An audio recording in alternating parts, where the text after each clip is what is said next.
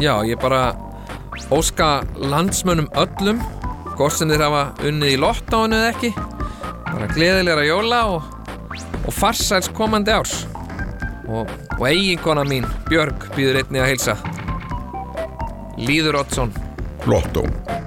Alltaf á laugardögum.